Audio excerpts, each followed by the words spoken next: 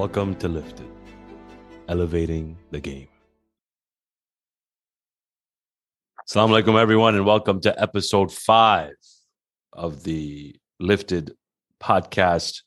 I think in the last episode, again with Fayaz Tower, who was an amazing guest, I said episode 3. I mean, obviously, there's too many interviews to keep track of. Episode 1 was the audio version. The next 3 were the interviews. Technically, that was episode 4. This is now episode 5. And I'm glad to have you all on the journey. And I hope you guys are enjoying the podcast and are really, really getting ready for this tournament just a week away. And it's crazy to think that we're only a week away and it's come by so fast. And it almost feels surreal that there's a tournament next week. But one more interview after this, and I'll tell you the guests at the end of this interview. But before we continue, 17 teams, tournament is next week. I know the rules went out. I was gonna go over some rules like I did the last podcast, but you know what? I was like, you all know the rules now. We don't need to really go over them. You guys know the format. It's full round robin. We're excited about the full round robin. It's rare that you get full round robin in any tournament, and to be honest, that's what the arcade tournaments were known for, full round robin. And we finally got that. And Orlando is really, like I said, they're doing everything they can to accommodate everyone, and we're so grateful for all the participation that we received. And we hope that I know we already know that some people are already here. We all hope you guys have safe journeys coming down south. If you guys are wondering if you'll get some warm weather, that is false. You will not get any warm weather. It is actually kind of brick. As you can tell, I'm wearing a cardigan. So you will probably get somewhere in the low high 50s at night. And then maybe if you're lucky, 70. But that 70 if it comes gloomy, it's not going to be too good. If it's sunny outside, hey, you can't complain, right? If you're coming from Toronto, I heard you guys are in a snowstorm right now. There's people in Minnesota in a snowstorm. You'll take it. But yes, we're here. And finally, I get to interview one of my closest friends, a person I've played volleyball alongside of in terms of, across the court. But, we've talked a lot of volleyball in our day. So I've been always wanting to interview him, and I think he's done some cool things. And I think it'll be interesting to see his team here in Orlando, which is on the come up. Some of you guys were able to watch them in Edmonton just recently. But that is Mr. Mehdi Khaku of VanCity, Husseinis. And I don't know if I don't have a nickname for you. Usually I have like these introductions for you, but you're just a savant. You know everything about volleyball, and I could talk to you for hours about volleyball. And so I have given that nickname elsewhere to Murtaza Virani, and marhum Fazl Virani used to always call him a volleyball savant. But I'm going to give you that same nickname because that's what you are. And so I'm grateful and glad that you're here. And thank you so much for joining me today, brother. Thank you so much for joining me. Likewise. I love what you're doing. Thank you, brother. Thank you. So we'll start with your journey in terms of how you fell in love with the game of volleyball, because your journey is a little different than most in a sense that you're on the West Coast and things are different up there. No doubt. So tell me how that all started. I think out here, what a lot of people maybe from out east don't see is, and I kind of realized this listening to Tharab's interview that, you got a lot of superpowers out there. I mean, just in Toronto alone, you had North, you had East, you had Jaffrey's, you had Arcades, you had Stars. Yep. And then that bled into New York, Allentown, Orlando, and now Minnesota. Yeah. So we're kind of over here, Yeah, just doing your own thing. Yeah, no doubt. And even in the early days, like of Vancouver volleyball, like even if you talk about the CD days, Tagaro days, even those days, those guys wouldn't always come with their own teams to the tournaments out east. A lot of times it'd be mixed. We've all seen videos of Rebelo playing with CD or CD playing with Rebelo, or whatever, right? And Tagaro for that matter. But for me, I was born in England. My earliest volleyball memory is I think, and I tried to confirm this today, but I didn't get much luck. In I think it was the summer of '91, playing outdoor volleyball. My dad playing outdoor volleyball in the Annex parking lot. And I have some vivid memories. I was 6 or 7 years old of bloody knees and concrete walls around the volleyball court. Playing on hard concrete. And then after that, when we moved to Vancouver, the Vancouver Jamaat used to play on Saturday nights at SFU. SFU is a university up at the top of the mountain of a mountain in the middle of nowhere in Burnaby in Vancouver, and you could get stuck up there in a blizzard at times. There, so anyways, we'd go up there Saturday nights, and my dad would drag my brother and I along. And we'd be stuck in an equipment room, and that's where I kind of got the idea of watching volleyball and what the game was all about. I was always very welcomed by community members, friends of my dad's, et cetera, et cetera. And then after that, volleyball kind of died out around here a little bit. I think the first tournament that the Vancouver Jamaat actually went to was New York in '88 or '89. Yeah. And after that, I don't think they attended a tournament for quite a few years. I'd say I think it was the year 2000 that we had our center built, and it was built with a gym, and so that kind of reinvigorated volleyball in Vancouver. When you come, so you were born in Stanmore, is that correct? Yeah. I did early madrasa in Hujjat. Yeah. Wow. Okay. So you're related to Shane Morali and those guys? I'm not related, but they're close friends of mine, Shane and Jabir. Definitely. Okay. Yeah, and I got a lot of links still there. The way they talk about you is like, they're like, you guys are brothers. But no, great guys. No, man, a couple of Arba'in trips with some guys gets you pretty close, as you know. 100%. 100%. So you lost your British accent pretty quickly, as I can see. And did you move straight to Vancouver from London? Yeah, we moved straight to Vancouver. My dad's sister was already living here, so we had some links here. So yeah, it was a good place to be. So your first real, I guess, exposure to it was in the Annex parking lot, but in essence was really in Vancouver. Yeah, 100%. Yeah, definitely. And at what point do you pick up the volleyball and start playing?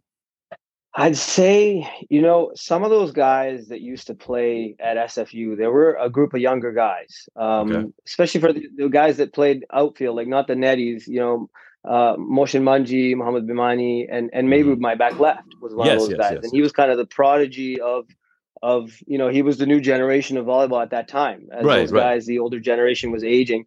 He was kind of pulled into back center. And so him and a few of these other guys, kind of asked me or there was options to play in Ramadan tournaments, which I did. And then, I joined. I want to say I was probably 16 when I started, 15, 16. Okay. And to be honest, I didn't, there was a little bit of the older side mentality at that time. You used to get yelled at kind of thing. You get in trouble. You get put in third. And so it wasn't, I never took it seriously. But as the years went on, I got, graduated high school, and I took a year off after that, and I was playing and I liked it a little more. I moved to Calgary. Okay. And when I moved to Calgary, I have some cousins in Edmonton, the Leela brothers, and they referred me to Dalu, and Kasu and these guys. And so Kasu, yes, who can forget? I didn't know anybody in Calgary, right? Before I had really met anybody. So they pushed me. They go, "Why don't you go play?" So I did, and I experienced something completely different in terms of a competitive level of volleyball. And, And I recall a practice where there was a full-on fist fight. I wasn't involved. I just stood back and watched. The classic volleyball, man. I mean, honestly, like I know the way the game is now is obviously more tamed. It's more enjoyable in a way, I guess, and it's more it's not as explicit as it once was. But man, those days were fun because you come in a Friday night volleyball, and it was like action packed. You had to fight, I don't know, maybe it's different now, but when I was that age playing, I started on the front right or in the side net, or front left, sorry, and I had to fight for every chance to play. And I had to earn my way to the right, and then to the short center, and then to the cancho, and then exactly. And you had to, and sometimes if people gave you those opportunities, there were other players that weren't happy with you taking those opportunities from them, right? 100%. But so you end up in Calgary. Yeah, so I was playing in Calgary, and I heard that there's this Alberta Cup coming up, which was the inaugural Alberta Cup. I Right. believe it was '04 or '05. I can't remember. I want Okay. to say '04, but it might have been '05. But Okay. we're Okay. talking fall, like Thanksgiving time. Okay. Okay. And so Maybe had reached out to me from Vancouver, wondering if I was interested. And I was kind of like, Right. yeah, maybe. And as the months went on, I got more into it with Calgary. I was getting chances in short center a little bit. Right. And I Right. thought, you know Right. what? Why not? Right. So Yeah. Give it a shot. I sent maybe an email and I said, yo, if there's still a chance, I'd love to play. Yep. And so he responds back. He said, we got a full roster. You can come as an extra. I'm like, I'm down. Okay. So a couple months go by and he goes, oh, by the way, you got to go for this captain's meeting because we don't get in Yeah. till like Yeah. 9 Yeah. p.m. This is a really crazy story. So Yeah. Yeah. so I'm always fine. So I drive up to Edmonton, and of course, gung ho, I get there early. Of course. Which Of I'm course. never Yeah. early now. It's people who know me. Yeah. So I get there early, and I go down into this basement convention center of a hotel, and there's nobody there. Yeah. Of So course. I'm just sitting around waiting, and the first two people I see are these two guys that are 6'2", 6'4", like tracksuits, like Yeah. nice white and green Yeah. tracksuits, Yeah. I long know. dyed hair, gold chains. Yeah. I know where you're going And I'm now. kind of like, I honestly, I swear, I almost walked out because I thought I was in the wrong place. Yeah. Right, I Yeah. had Yeah. no Yeah. clue. Yeah. And I ended up by fluke sitting next to these guys, and of course, Okay. that was Sam. Of course. And Yeah. he was the nicest guy sitting next to me. I mean, I was a little scared at first. Of course, but, yeah, of course, intimidating, of course, yeah. No doubt. But I just took everything in and wrote some notes and passed it on to Mehboob. But when I got to that tournament, and this was the first one, so Port Moody was there from Vancouver, which is now Queensboro. Allentown obviously were there. Right. Faisal was there. Tagaro Cosmos were there. Yeah. There's obviously teams. I mean, our team. There's obviously teams that I'm missing. That big name teams. Calgary was there. Yeah. And the final of that tournament, we got into the quarters and we lost in the quarters, but the final of that tournament was Tagaro and Faisal. Oh my God. Ironically, both guys that sadly are not with us anymore. Yeah, but sad. Watching those two guys battle it out, and Tagaro was just coming to the end of his prime, I think, or maybe just not far from it. Yeah. But he was swinging, bro, and I've never seen anything like it. I remember distinctively someone telling me that the guy was returning a flight with a flight, and like it was back and forth. Both guys dripping with sweat. So good. Yeah, and so that changed my outlook on the game completely. Like that for me, that day was okay. I think I want to play this game because I mean, if that's what this can become, like 100%. And I think going back to the beginning of that story where you see people like Sammy, right? So a personality of his kind and a stature of his kind, and then you see guys like Faisal, right, who was on the come up at that time. And then you see guys like Tagaro, who was oozing swag, right? Like. You see so many things and you wonder like, wow, there's so many different players, playing styles, like no doubt for me. And I know I harp on Sammy a lot. A lot of people tell me like, I always say he's my role model when it comes to volleyball, because I felt like sometimes you can just win a game on the fact that you have presence.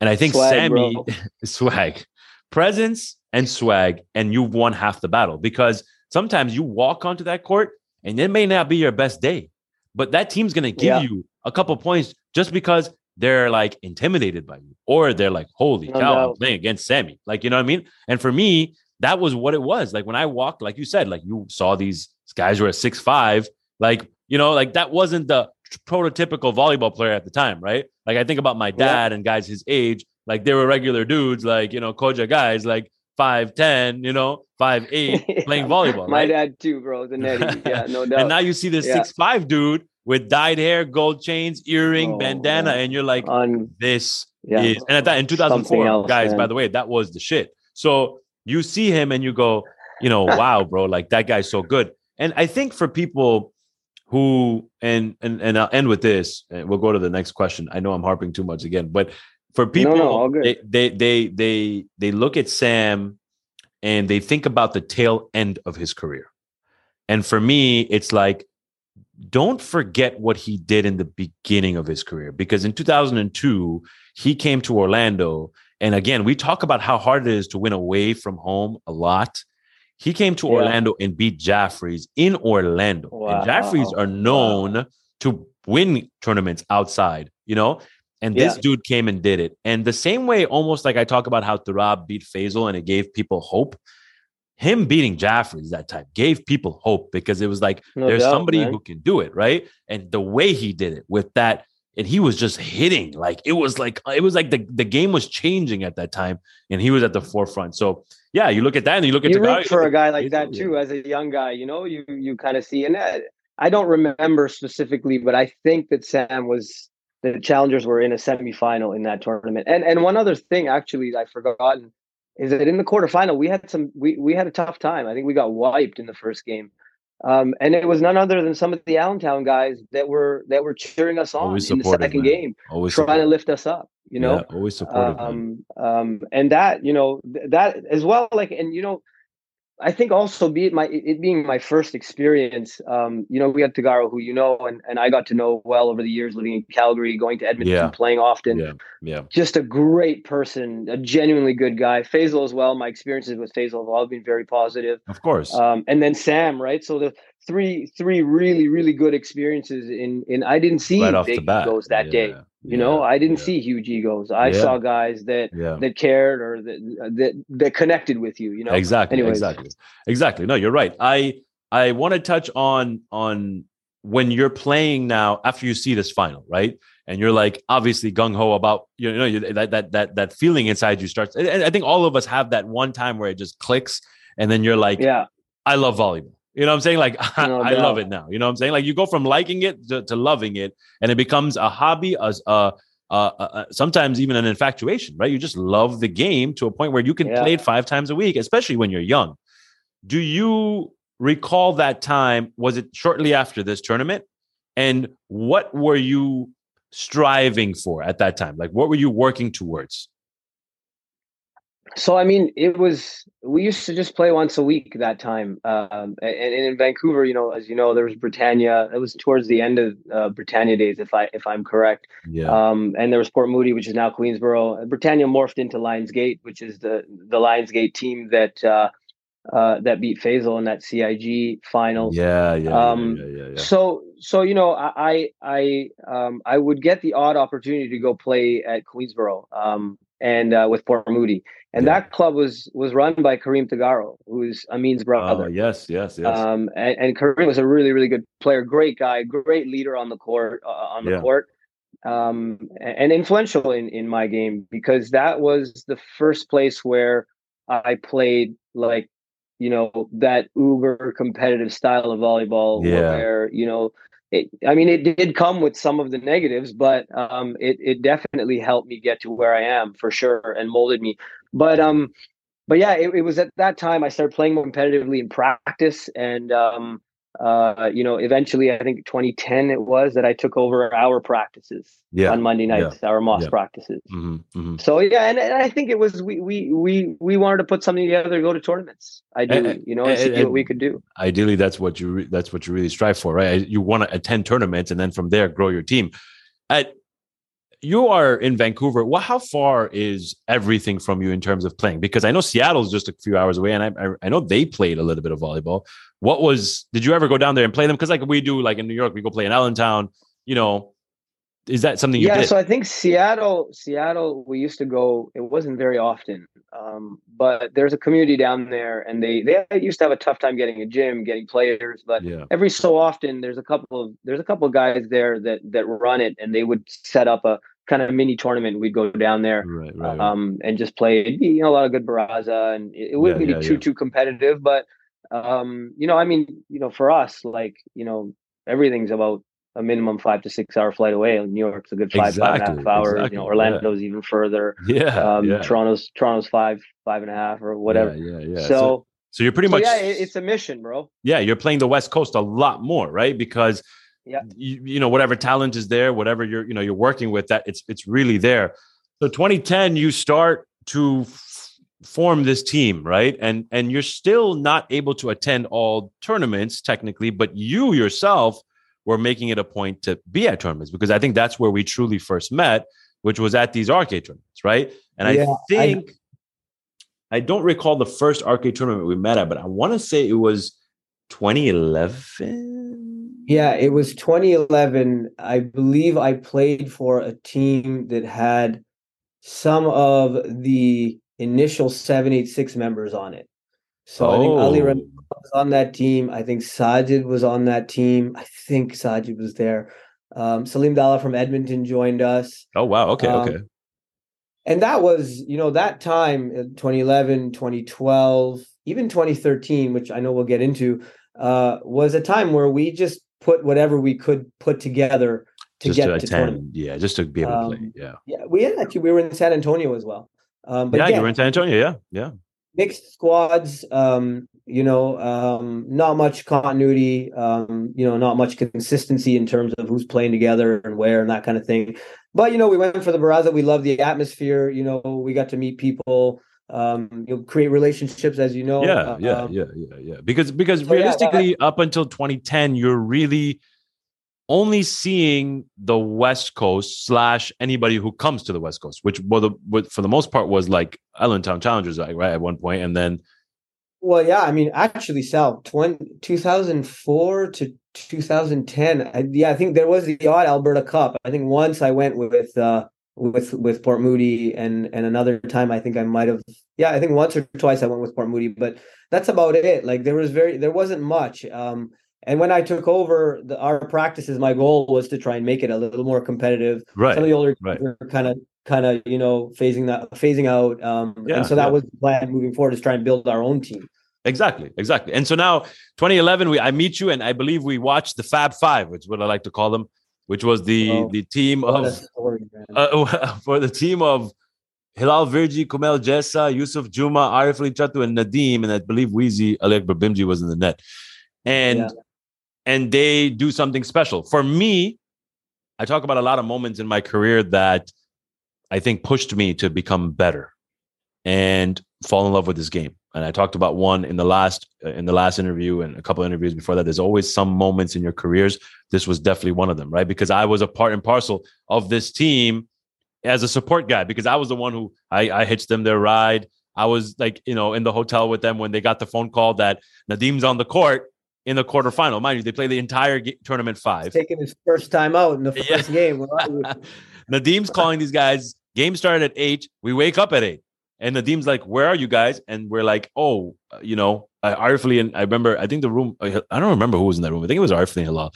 And one of them is like, yo, dude, like, we're just waking up. And Nadeem's like, what are you talking about? I'm on the court waiting for you against Toronto East, right? So this is Reblo and these guys, right? And CD. And it was a moment where the thought was they were going to give 2 straight, because there was no way they were going to make it in time. And they gave 1. They had to give the first game because there's no way we're going to make an 8 o'clock game by waking up at 8 o'clock. Both his timeouts, if I remember correctly. Yeah, he took both his timeouts. We ended up getting there at 8:25 or something, and the second game starts, and he took a timeout, and he took another timeout in the second game. He took his first timeout, yeah. Yeah, he took his first timeout, so they only had 1 timeout left, and they get on the court, and in the car, we're all telling each other there is no way in hell that why are we even rushing there? They just gave a game to East.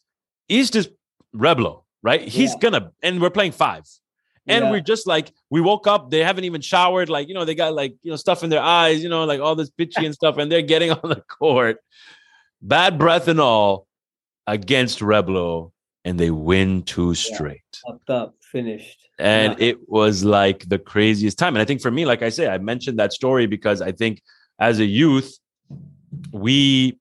as anybody who was there that day, I think that gave them like that holy, like, wow, legit anything is possible. Was CD on that team with Reblo? Pretty sure he was. Okay. Well, maybe there's another reason CD doesn't mention it. I'm pretty sure he was there because I remember us being like, that team was there's no way they were going to lose. Like, there's no way. Yeah. Yeah. Well, I mean, and you know what, to you being from out East, that was probably my first time even seeing Reblo, maybe even hearing of Reblo. Yes, exactly. So like you guys may think about CD or Tagaro not seeing them as often. that goes the same way for us with some of the guys from out east. Yeah. And you know, there's a lot of them. You know, there's a lot of guys. That's the first time you saw Nadim. That's probably the first time you saw Turab. That's probably the first time you saw, like, you know what I'm saying? Like, arcades and watching these guys up close and personal. I mean, I'm sure that played a factor in, you know, how much you grew in the game, and of course, you know, your love for it, your admiration. It opens your eyes to what there is out there, you know. Yeah, for sure. Arcade 2013 comes around, and you come with VanCity, right? VanCity, and explain to me how that team came together and what transpired that time. So that was not long after Amil, I believe, joined our practices. Okay. And, you know, Amil had come off at the back of, I think, at least one championship with Faisal. Yeah. Maybe two, actually. Yeah. Because 2012 with the Garo in Arcades. Yeah. 2012 San Antonio, Amil was there. Okay. I don't know if Amil played for the Garo or played for Faisal in 2011. I'm not sure. I don't recall, to be honest. Yeah. But yeah, so, you know, we sat down with him and, you know, we're like, yo, like, we've got a good group of guys. We can handpick some guys from Edmonton who, you know, we know a couple of them were my cousins. Right. My brother came on that team, and this was not long. My brother joined in 2011. Okay. He started playing volleyball in 2011. Okay. So he came in, and you know, it was an up and down round robin. I don't think we beat anybody really that we were expected, or that we weren't expected to beat. Like, there was no big upset. We squeezed in 8th seed, right? Faisal right, 8th seed. Yeah. And you know, it's just like you were talking about with Fayaz. Like, it clicked that day. Yeah. You know, it clicked, and you know, I think we won that first game by 5 or 6 points. In time. I believe. Yeah. And it was craziness. Like, I look back on it and I couldn't believe it. Yeah. And I remember the second game, Faisal was angry. I can imagine. And you know, it was a completely different game, the second game. Yeah. But after the second game, we had multiple people come up to us and be like, yo, you guys have beat him one game. Like, exactly. It can happen again. Yeah. I even had somebody who might have had to play him in the next round come and tell me that, look, please, can you just beat him? And I'm like, I didn't know this person. Okay, honestly, man. I swear to you, I didn't know who this person was, and I don't even mention names. But this person said to me, look, please, please, because it's through, we're finished. We got a chance if you do. And I said, look, I mean, if we can take him to 3, because now we're going into the third, what problem will you have? Yeah, exactly. You know? True. It should be no problem for you, you know? Anyways, we get into that third game, and it's close. Every game, every point, it's, you know, within a point. It's just very, very close. And, you know, I think we lost on the last rally. We didn't know that it was the last rally. Apparently, from what Faisal told me after, is that he knew. Oh, no way. We hadn't heard Nadim call the time. Apparently he called it, but we didn't hear it. Wow. We were in the game, right? I mean, and so we didn't know. And Faisal later told me that, you know, that was to my advantage, that I knew and you didn't know. Oh, 100%. 100%. Because I'm a ghost for it. Like, I believe Amil's playing it like he's playing it normal, and he puts the third ball in net and not realizing that it was the last point. I believe we had the lead and he had the serve. By 1 point. So we had the lead by 1 point. So it was like an 8-9 type of situation, right? Like 8-9. Yeah. I can't remember the numbers, and he had the serve. I believe it was 8-9 because I was sitting right there, bro, and I just couldn't believe what I was watching. And, you know, 8 seed beating a 1 seed is like dreams, right? And 8-9, I think it was 8-9, and Faisal serving, and I did know it was the last round. I did know. I did. And it looked like you guys didn't know, because when Amil hits it in the net, he was kind of like upset about it, but he was like, all right, let's go, you know? Yeah, but in fact, he figured it out before I did, because as soon as it went down, I think he saw Nadim coming off the step. Yeah, off the step. Yeah. And so he went down on 2 knees, and I'm like, yo, what's your problem, man? Like, get up. Like, let's go. Yeah. So it's tied. Like, it's tied. Like, Yeah. And he goes, look, like, it's over. And I was like, I couldn't believe it. But, you know, there's an example we all took. Like, I took from that tournament. I had 2 guys. My brother was one of them, sitting in third for that entire 3-game set. We didn't make a change in the second game or after the second. Yeah. And by the end of those 3 games, those 2 guys, my brother and my cousin, both had lost their voices. Yeah, man. You know, Support, man. Support. Yeah. Yeah, and the mentality on that team morphed into that. It wasn't that way at the start, but as we started getting, a little better, I mean, you don't get trophies for not getting through quarterfinals, but it was Yeah, definitely a big exactly. moment. Exactly. You know what Yeah. I mean? If there were trophies for quarterfinals, you'd be at the top of that list. Just like how it would be at the top of the list for semifinals. So you move on from that tournament, obviously taking a lot away, because you're like, okay, maybe we didn't have a great overall tournament, but the end was nice and we could build off that, right? Yeah, no doubt. We took elements of that team, the Vancouver elements of that team, and we went to Allentown the year after. Oh, wow. Okay, yes, I remember that. Yes, you're right. And Marhaba Cup, right? Oh, yeah, you remember that well, actually. You remember that well. I remember that very well. So, yeah, go on. I'll let you go. No. You go. I want you to say. So yeah, Allentown. We took a 12-year-old, 13-year-old Nettie, who is actually my Nettie now. Wow. And yeah, dude, comes a long way. Comes a long way. And that tournament gave him the same jolt that 2004 Alberta Cup gave me. Yeah. I think so. Anyways, I mean, he turned into a phenomenal netty. Listen, a beautiful dead ball. And anyways, that tournament, we had some really good games. We had a very close round robin game with Jaffrey's. Yes. Yes. And then of course we had the final kind of play-in game against you guys. Yeah. And I think winner qualifies for the quarters and loser doesn't. And I think we ended up winning by 1 point. I think it was close. It was close. Yeah. It was close. But it was the I remember talking to you before, and I was like, this is not a situation I want to be in, bro. Yeah, exactly. Yeah, none of us did actually. But yeah, no, it's good that you brought a team to Marhaba, right? And then after you bring that team to Marhaba, you come back the year after to New York with Imran Walji. Yeah. So let me go back. That team in Marhaba, we went to the quarters and we went to 3 games against the Baskinji in the finals. Arcades, in the quarterfinals. Yeah. With Arcades. So that's the second tournament in a row for a team that we've taken, and we've gone to 3 games in a quarter. Yeah. Right. So we felt like, hey, we're something close here. Yeah, we're close. Yeah, exactly, right. And Mamdou was part of that team in Allentown. In Allentown. And Mamdou was Mehbub's original lifter from back in the day. So that Edmonton tournament that I went to, Mamdou was the netty, and my back left Mehbub was the back center. Right. So we came with Imran Walji. Again, we were, I think, one of the only teams in the quarterfinals to take a team, or in the round robin, to take a game from Jaffrey's. Yes, I remember you guys took a game from Jaffrey's. I was watching that game. We had a really good round robin, decent. I think we finished up third. It was, I think, Orlando and then Jaffrey's, Orlando, and then us.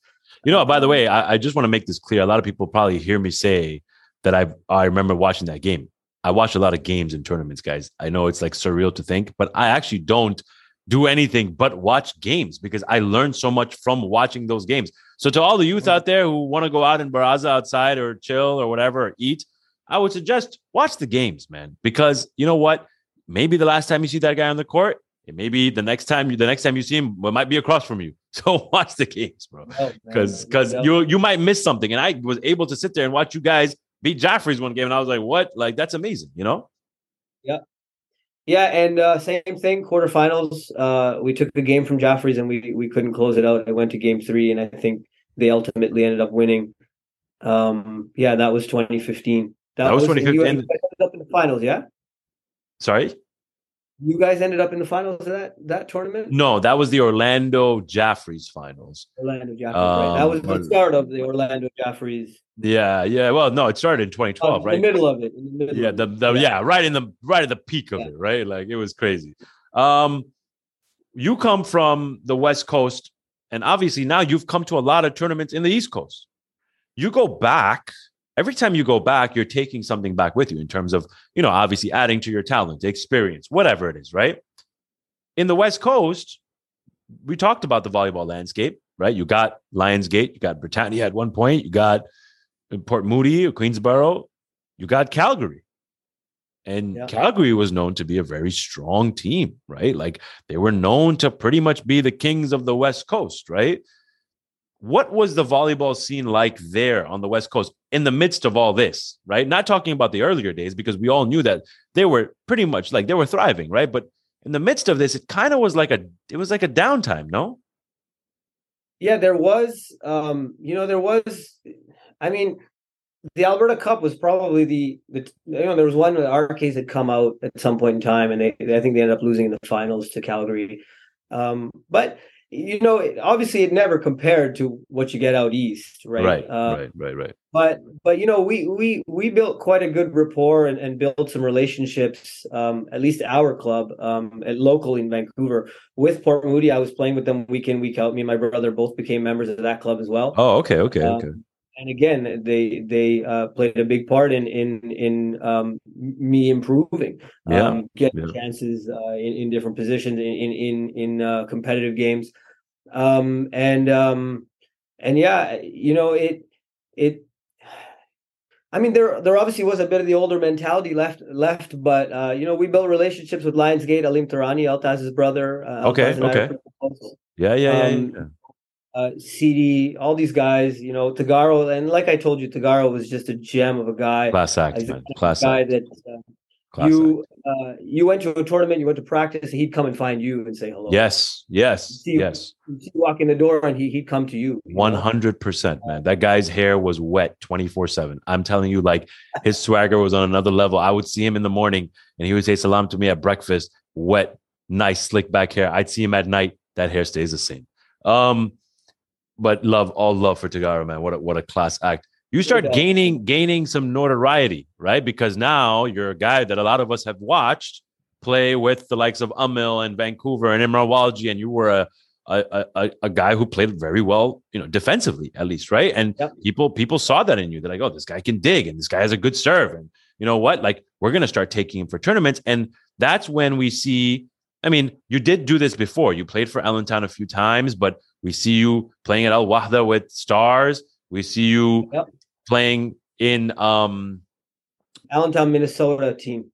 That was the Allentown, Minnesota mixed team, right? With Imran Walji and Sammy together. Like I saw you play with a lot of different teams, and it's almost like it's good because you're getting your opportunity, obviously, like experience, right? But it also means that Vancouver isn't bringing teams to these tournaments, right? And it's you're at least going out there. And Sunshine, I think you played with Allentown, in 2016, right? Like, so you're getting downtown, man. My first chance in center. Yeah, and that's what I wanted to tell you. Like, in the midst of playing with these teams, number one, did you feel almost like, yeah, okay, I'm getting a chance to play, but it's not home? 100%. And a lot of times people would come to us and be like, there's like 8 Vancouver players at this tournament, but all you guys are playing on like 4 or 5 different teams. Yeah. Like, why don't you play together? It didn't make sense. Some good players. It didn't make sense. We've got Mamdou, Amil, these guys. Like, there's guys around, like CD with Remlo, Amil with Faisal. Yes. Yes. So they're like, why don't you guys play together? And I think that, getting together with Amil was kind of the start of that. And Amil, a heck of a player, man. He always known as one of the best. Yeah, ambidextrous, right? Yeah, dude. He can do the same on both sides, bro. Yeah, amphibious. That's what we like. Yeah. So and with Amil, we did build some progress. Like there's some continuity there, but we still, at the end of the day, Amil also wanted to attend all the tournaments. Unfortunately, we just didn't have enough guys to attend all the tournaments. Yeah. So building that continuity with an actual team was very, very difficult. Yes. And it was around, towards the end of that, I think after New York, that we started to realize that if we're gonna continue this, we're gonna have to start building something real. Exactly. And I think 2016, you get your shot with Allentown in the center. Yeah, 2016 was, and that coincided with some young guys that joined our club a couple of years prior, and that they were improving. And I came out of that tournament knowing that, hey, I can do this. I took some points from some very good players. Right, yeah. It gives you that feeling. My brother looked at me on the way home. He's like, yo, man, like, I think we might have something. maybe we should try. We made a plan on the flight home, like what we were going to do, like how we were going to grow this thing. I think this was, not long after you and I had the conversation about us taking Easter 2017 for a tournament. Yes. And, Musti and yourself were very, accommodating. You guys pushed us to do it. And then that brings you, I guess, to our tournament in 2017. Yeah, 2017, you have a situation where there's multiple tournaments happening at the same time, right? But you did something that not many people had done at that point, at least, was that you opened your tournament. Yeah. And you allowed for us to be able to play an open tournament, which was only a thing that the arcades did, right? So it was awesome for that and I think that was the beginning of a lot of tournaments starting to open up, because they were like, if Vancouver can do it, we can do it, right?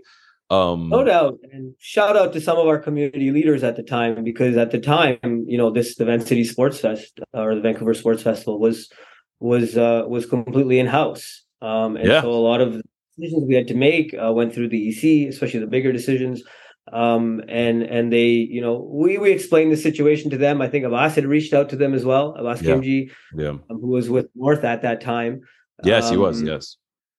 And we made it happen.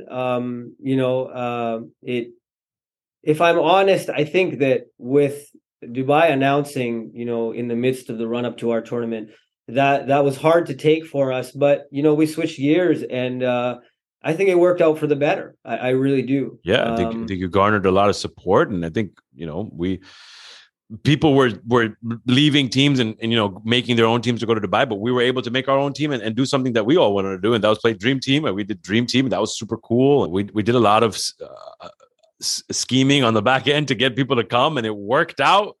And we had a lot of phone calls. I remember that time, and it worked, man. And I was so glad to see Vancouver hold a very successful tournament, and actually a very good final, because even though Dream Team was riding through the round robin, 786, man, they give us a run for our money. You can't ever count those guys out. At that tournament, you have a very different team, because your team isn't what, it's kind of like what you said, right? Oh, why aren't you guys playing together? Why aren't you guys are playing every tournament separately? You would think a hometown tournament would be filled with hometown players, but that wasn't the case. Again, it was another indicator for us that, we need to build, because, we had a player or two that, once we opened things up, things kind of changed in their mind on where they wanted to play. And it was too close to the tournament for us to rejig completely, to rejig everything. And by chance, I had some conversations with Tarab at the time. And you know how T is, I'm not coming. And then, I mean, he's going to want to be there. Yeah, Tarab's going to be there. Yeah, Tarab's going to be there. Yeah, and so it worked out. And thanks to T, I mean, at the end of the day, he came out, he made it was easy. It didn't, like, in terms of playing with him, getting him committed and confirmed, it all went very seamlessly. And there's a level of, I don't want to say embarrassment, but it's kind of like, man, like, we got our own tournament.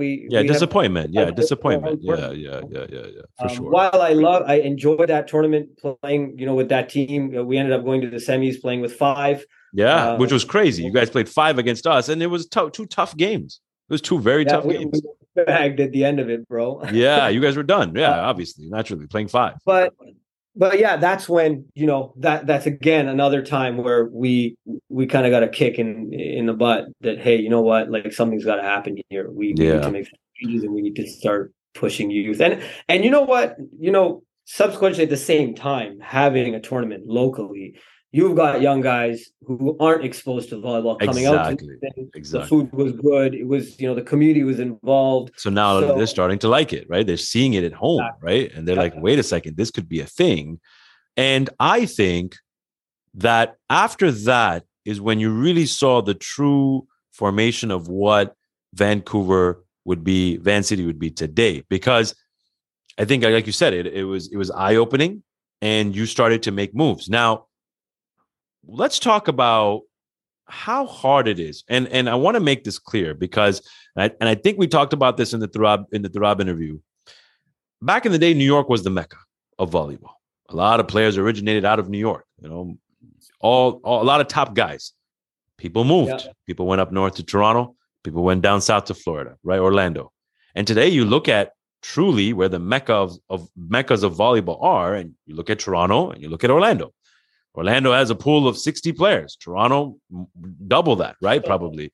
And so you look at that and you go, you know, all the other markets, and to compare it to the NBA, a small market and big market, all the other markets have a difficult time building teams from scratch. And when I say difficult, I mean just it takes a little longer. And I'll let you explain your side of it, because not only, you see, we're on the East Coast. So even though it takes us a while, we're still getting multiple tournaments. We're not having to travel 6-7 hours. Yeah.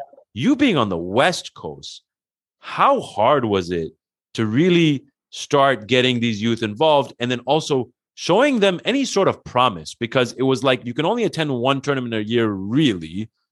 And you had to do everything in that tournament for them to gain experience, exposure, play well, confidence, and do something, like go far enough for them to be like, okay, we're working towards the right direction.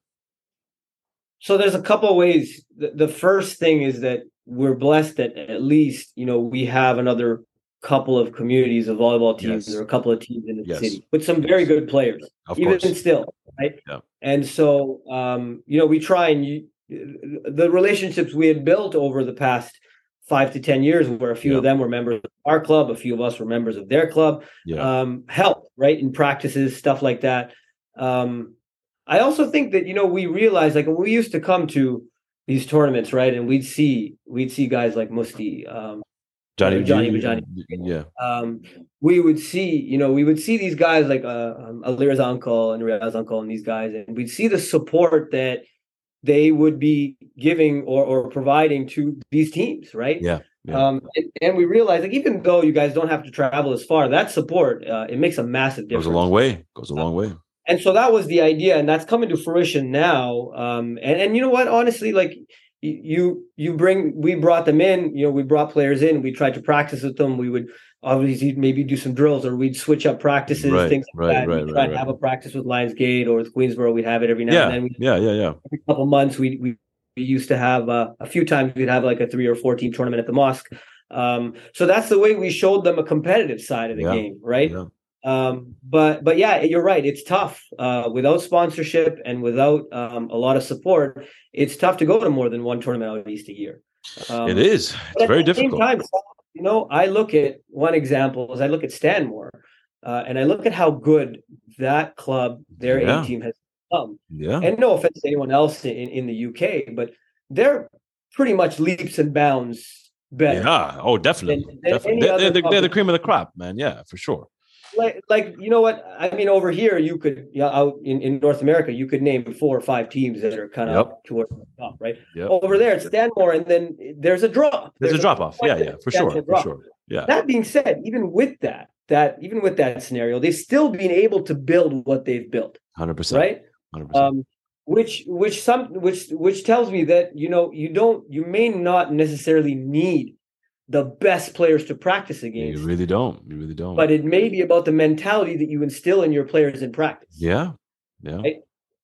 Because it's easy to come to practice every week, have a good time, baraza, and get out of it. And then leave. Yeah. You know what I mean? And that's something we've been working on too, is trying to change a mentality that, look, you're not going to go to a tournament and turn that switch on of being steady. It's not going to be like that. Nope.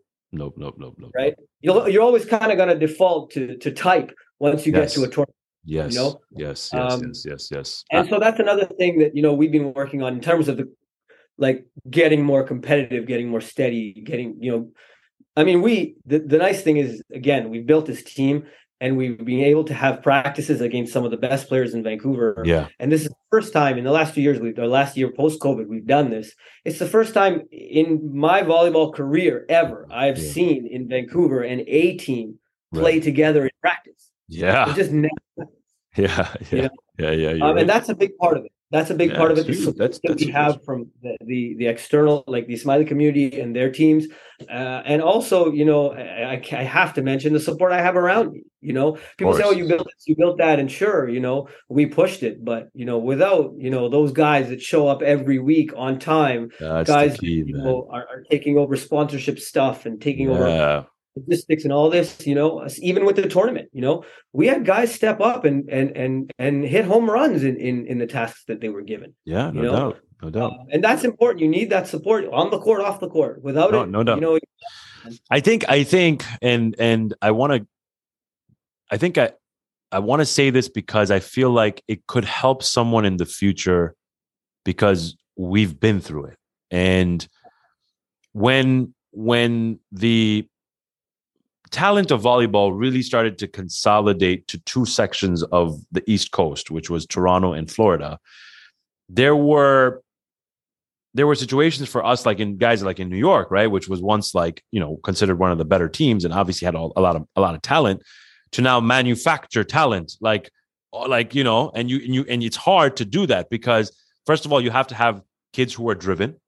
You then have or youth that are driven. Then you also have to have people to play against these youth, like you said, to, get their games up, right? So yeah, going to tournaments was great and getting your ass kicked is great in terms of eventually you're going to get better, but it wasn't always easy in-house to be able to kind of work through a minor league system, right? Getting these kids ready for this stuff. So I think if you look down in Orlando, and I think that they've obviously done great things. I mean, they're a dynasty, right? And so they've done this through them having a great pool of talent.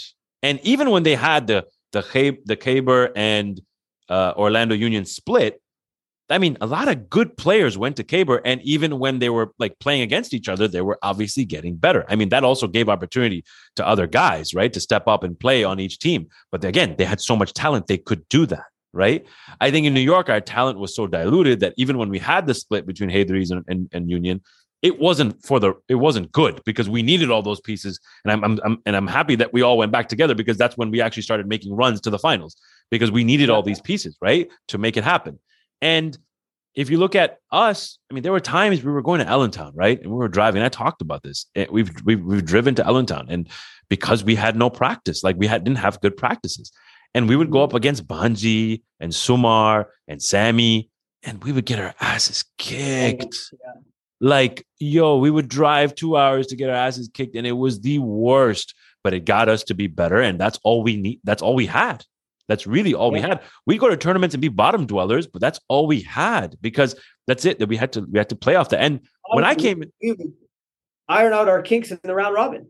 100%. These teams in Toronto, they're working out those things in practice. And yeah, right? They get North gets to play Stars gets to play Jaffrey's get to play 786.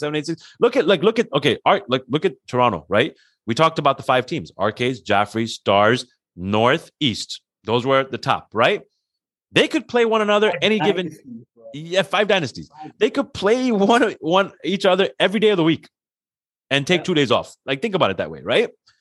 And then you have a team like 786, and people saw how fast 786 got they rose up real quick because they were playing these talents. I would go to Toronto, and Turab would take me to practice, and we'd go to a Tuesday or Wednesday. I believe it was a Tuesday or Wednesday night practice with 786, and it was a regular weekly practice. That was making 786 better, playing against Stars. Naturally, bro, you're going to get better, but we never had those luxuries. And I'm not saying that Orlando didn't manufacture their own talent. Of course they did, right? But I mean, look at that front line, right? That's all that's talent. That's homegrown talent, baby. You know what I'm saying? But they had better pools of players, so they were able to compete against one another, and that drove every single person to be better and better and better.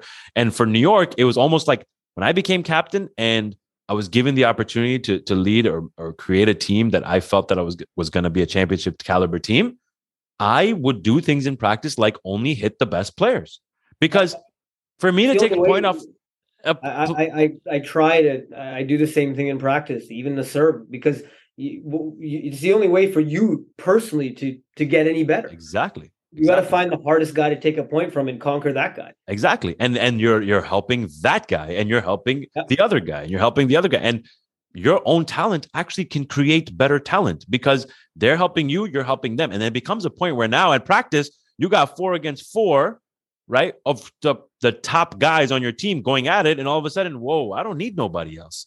I got my guys, right? And I think that's where Vancouver is coming to, where they got now their core and they don't need anything really and that's what you've built, right?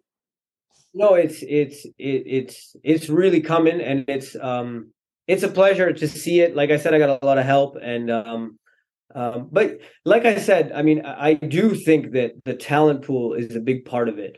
But the mentality, and not to say that New York maybe didn't have, I'm not saying they didn't have that mentality. Yeah, no, I know what you're saying. It's a combination of both. Yeah. Or that Orlando did, but I think that half of it is the mentality and how you run your practices. And I mean, it's a fine line to straddle, because exactly we get close to pushing people away, right? That the third guy's getting, hey, you know what, you got to play B or C or D or whatever.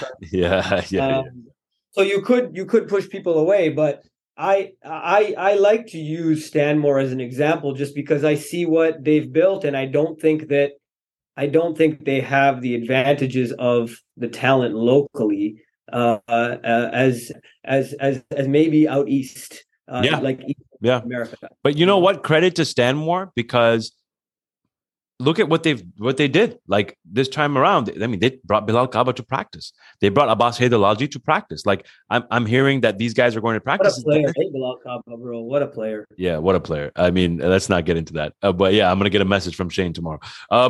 But like, you get all these guys at your practice. They're only gonna make you better. But that's so smart of Stanmore, right? Like that's what a team should do. Put any differences aside. I mean, rivalries aside. Bring your best guys. Try to get better for the tournament. And I think, you know what, Stanmore, again, all credit to them, because you're right. They don't have the same advantages that we do, especially here on the East Coast. You create VanCity, right? VanCity's now created. You're working towards, after post your 2017 tournament, to attend your next tournament, which is 2019 Minnesota.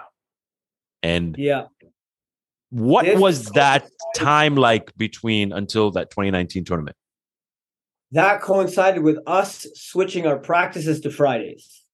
Okay. And that, I believe, was the conversation I had with you and a couple other people. I started to realize that nobody else, like it's at least the community teams, they all practice on the weekends, the Friday or Saturday night. That's it. It's practiced on, I mean, SFU days back in the day in the 90s was Saturday nights. Yeah. But when they moved to the mosque, the night they were given was Monday night. And so it's been Monday night from then, like the year 2000 until 2018, right? Yeah. And so we realized that in order to get the kids in and the youth in, we had to switch to Fridays. And thankfully it worked out with the group that had Fridays. We switched to Fridays, and that was probably the smartest move we made. We look back on it right now, we talk about it, and it's brought so many kids. I now have, youth asking to play, and I don't have room. Yeah, so now we're talking going to a 3-team practice after Orlando, which is amazing, man. Which is amazing. So yeah, Minnesota was the first real tournament with this group. Again, we had never played together as an A team except for like we went to an Edmonton tournament, and we went to an Alberta Cup tournament. And we got to a semi. I mean, it was an 8-team tournament, so we should have got to a semi. Yeah. And, we still something. Yeah. And in the second game, though, we gave them a good scare. We went on a run, and that's when we kind of realized, hey, there's something here. There's some chemistry here. There's something we had. We built up for Minnesota, and culminating in that quarterfinal appearance against Imran Walji. And that quarterfinal was truly the first time people really have eyes on Vancouver, and it's not a shot at you guys. It's more so like, okay, we know what Mehdi's doing with this team. It's a rebuild team. It's going to take them some time. They may make the quarters. They may not. Let's see what happens. And you make the quarters, and it's like, is he really going to do something here? Like, is this really going to be a tight game? And I remember playing my quarters, and I was playing another game. I was playing a round of 16 game or something. And against United Stars Sorry, B. actually, let me correct you. That Minnesota game was a round of 16. That was a round of 16. You're right. That was a round of 16. And so they're playing all the round of 16 games at the same time. And we're playing our round of 16, but we hear so much noise on this side, right? Now we turn around and obviously if noise is coming, it's coming from the Minnesota crowd because Minnesota's winning. So to us, no surprise, Minnesota's winning. Yeah, they're supposed to win. It's a hometown tournament. They're playing against Vancouver, which is a team that's on the up and up, but they're not there yet, right? We get there after our 2-game, we swept them 2 games, but which, by the way, United Stars B gave us a tough time. But anyways, we get there and we hear that it's 1-1 and it's game 3, and game 3 hadn't started yet. And we're like, wait, 1-1? And they're like, yeah, the noise you heard was from the crowd supporting Vancouver because they were in awe of the fact that Vancouver just took a game from Minnesota. What was that whole experience like? It was something else. We just came out, we tried to have the same mentality we had in 2013 against Faisal, swing for the fences. That's it. And play, Tagaro used to tell me, Dil tiram, like play with your heart. Yeah, play with your heart, bro. Stop overthinking, stop worrying, just play with your heart. And that was our, we didn't overthink it. We went and it flowed, and it was a great game. I think we caught them by surprise a little bit. They were you caught the whole world by surprise. That's for sure. Yeah, it was good. I think ultimately they ended up outsteadying us, but it was great. I mean, it was a coming out party for a lot of players, right? My brother, who's just my defensive rock, bro, and he has he has a hell of a third ball on him, and hopefully you get to see it. Yeah, one day. We call him Kizzer Light, right? Because he has all the physical attributes that Kizzer has. Just we're just waiting to see him come out. His come out party's coming out soon for sure. And then my short center Nabil, my Neti, and all of them. I mean, the support I get from Mehboob, his kid Yusuf on the front right, and the front left was a bit of a revolving door at that time, but we just we all just like that. And that team, I realized that day that I had a guy come, one of the players, and I won't say who, came to me outside after we lost, and the guy was in tears. And I'm like, what the hell? It's not a kid. I mean, it's a 21-year-old kid. Like, you wouldn't think the guy'd be crying. The guy's in tears. He looks at me. He's like, yo, I'm sorry. My bad. And I'm like, yo, relax. This is our big tournament. And I'm used to playing on a team where guys are getting blamed. Yeah, exactly. Where, someone's taking the blame now. Yeah. This guy effed me, or you know what I'm trying to say? Yeah. And so that kind of made me realize again that, we're building something. There's a real camaraderie on the team. These guys are all behind each other. They're all working for each other. So it was awesome, man. It was again another step in the right direction. It was that feeling that feeling of like, you are now like, you feel good about a loss, which, to be honest, it's not always where you feel good about a loss, but when you do feel, when you do get a loss and like that, where a team is taking the blame, that just shows that everyone's heart and soul was in that. You know what I'm saying? Like, they were given 100 at that point, right? And people were like, okay, Vancouver's here. Be on the lookout. Mehdi's building something, and it could work. And obviously, that we saw, people saw Nabil for the first time, and like that was a thing. And your brother, and he's playing in the back line, that was a thing. And like, okay, wait a second, like, what's happening here? This guy's got some pieces. And then the pandemic happens. And I think, again, for a lot of teams, we talk about this. The pandemic couldn't have happened at the worst time, because I think for us, we talk about it with New York, right? We're almost there. You guys on the up and up, right? Coming around. Like, a lot of things were happening during this time where the pandemic would have maybe given us a lot of hope or a lot of chances to do something special. Nonetheless, the pandemic happens. And what happens to Vancouver volleyball during that time? I mean, there was a lot of messages going back and forth. When are we going to play? When are we going to play? There definitely was excitement to play. Okay. And the youth, some of the youth, Nabil's two brothers, that had come to Minnesota were wanting to get in. They wanted to join. They wanted to play. Yeah. And so there was a lot of itching to play. And, as we came out of the pandemic, Mamdou had organized a practice where we could try and keep our A team together. And again, I mentioned how vital that is. Of course, to be able to work out in practice as opposed to around. Yeah. And so, yeah, we would play against, the best combination of players that we could get to put together from the other side, from other players. Some would be Ishnasha, there'd be some Ismaili guys there, Altaz, and these guys, Amil, Khalil, these guys. And it went fairly well for us. There's some tough games, but again, like this, I go back to this collaboration that we have with that community, the mentorship, not only from my own guys, like our guys growing up, but guys like CD and Altaz and mentorship. We, I personally, and even as a team and the support, like, we just played them 2-3 weeks ago, and it's huge. Yeah, no doubt. And again, you're playing against guys who are legends, right? Like CD is a legend, right? So like you're playing against him and he's around still. And I'm sure he still brings, like, he may be older now, but he still brings it. Right? Like every week, he's not going to sell you short. Everyone may see CD in what they've seen at tournaments, and sometimes he can get heated. He wears his emotions on his sleeves. Yeah. No, bro. I'll tell you, that's a guy that, out of a lot of guys, has really taken to the mentorship role, or okay, my time's done. And he has a drive about it. Yeah, bro. You could play with this guy, and he'll tell you, put the ball there at this time. Yeah. So when that guy moves this way, you put the ball there. Yeah. And if you can execute, yeah, which is another it's story. A guaranteed point. 100%. And at the same time, playing against him, he's the first guy to put his hand up. Yep. Always. 100%. And so CD, and the fact that CD's still playing, right? Like, and he's still coming to tournaments. Like he was there, in Edmonton. Like he's still doing. He was in North in 2018, I think. 2015 New York or something like that. Like he was still coming to tournaments and playing, and he's still a part of the volleyball community, which is huge, right? Like I think that's such a big thing. I think also. And you can tell me this.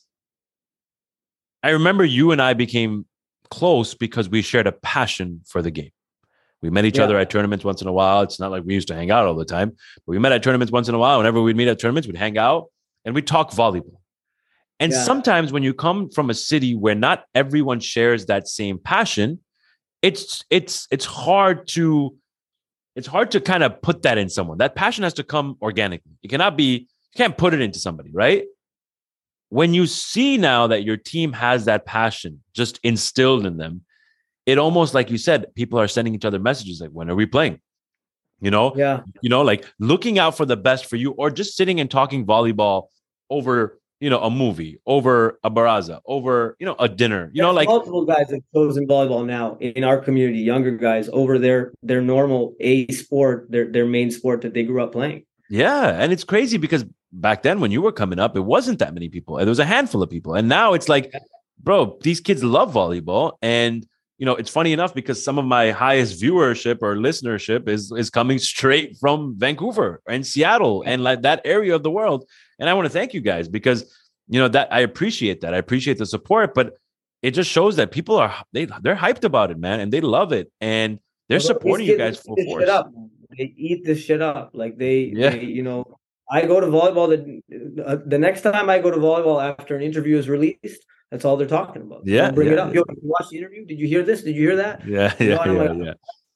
I may not have had time to watch the whole thing, or I for a certain snippet, but they eat it up, and then that's that's a testament to what you're doing, right? No, thank you. Yeah, no, for sure. But I just love the fact that there's that passion in Vancouver right now, and that passion is what makes you better, because you're not going to be driven unless you love it, and if you love it, you'll always want to be good at it, right? There's nothing you don't love that you don't want to be good at, or you don't want to give your 100, right? If you love something, you're going to give it 100, no doubt about it.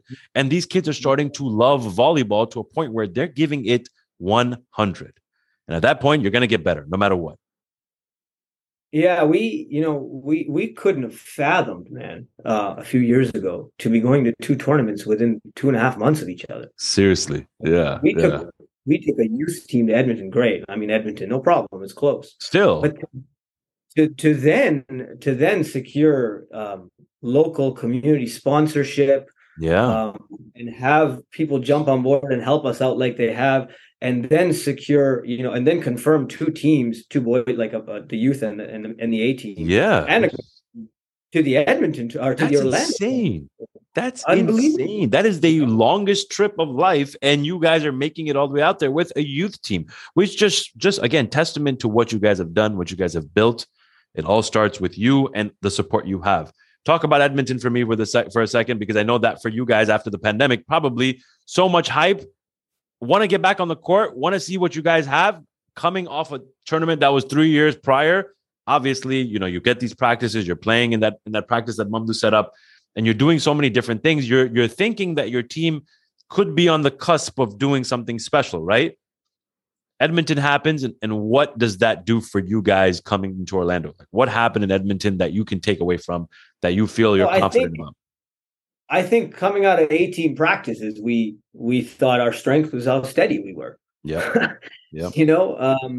And yeah, we hadn't been to a tournament for 3-4 years. So we missed out on London. Sadly, I got a lot of links there. I would have absolutely loved to have been there. I watched it live, and the job that they did, unbelievable. Yeah, we try to make it happen. Yeah, Yeah, that's right. You had a big part in it, bro. Yeah. And yeah, so we get to Edmonton. I mean, I don't think we were overconfident, but I think that we learned that there were some fine changes we had to make. We needed to add a second netty. We needed to get steadier. And again, this comes back to the mentality that I spoke about, that you need to have on a weekly basis in order to bring that to a tournament. Because again, you're not going to be able to turn that switch on. But for the youth, it was that was like probably volleyball defining moment so far for me. Of course, to stand there and see what you were doing 5-6 years ago, what Arafali was doing 5-6 years ago, and what all these guys, and I'm missing guys, and I know, Allentown, I'm sure, has done it, and other squads, but to stand behind them in their games and cheer them on was emotional, man, because again, we used to come to tournaments and watch you guys do this and be like, why don't we have that? Yeah. It's a long way away, the flights are expensive, or but at the end of the day, if you can create the support, like if you can create the atmosphere and the excitement, the atmosphere, and we've now done. This will be the second tournament that we were going to be able to do that in 3 months. Again, it's crazy. So that as much as a disappointment losing 2 straights in the first in Minnesota, they played amazing. They outstayed us. Yeah. They took I think they took a step. They have some new players. So yeah, they did take a step. Yeah. One of them was saying to me that it's taken 10 years for us to get to a final, and I said, well, this is a different Minnesota team than I've seen. They look real good right now, man. They're a dark horse. Yeah, they're very, very, very steady. Dark horse for sure. Matham, Imran, Monty. Yeah, they could be coming around. Yeah, they could be coming around. Finally, I think that rebuild for them is coming around, because there's that excitement, like you said, in the youth. You see it, like the passion is there, right? Yeah. There's another one, Minnesota. That's one I missed, right? That we see this, we saw this, we figured we got to have this, we got to do this. Yeah. And again, for them too, homegrown talent. They had to build it themselves, man. They are the most diverse team in volleyball. They have an Iraqi, they have my brother-in-law who's Iranian, they have Matham, they have Imran Walji, they have Monty, who's Egyptian, right? Like, no, I'm just kidding, he's not Egyptian. They have yeah, he does look good. They have all the Monty, I love you. They have all these guys, right? Like, who they're busting their ass, bro, and they're making it happen. And you know what? Like I said, they're going to be a dark horse, because again, they have the love, they have the passion, and they're going to do 100, right? Like they're going to do what it takes. There's another example, Sal.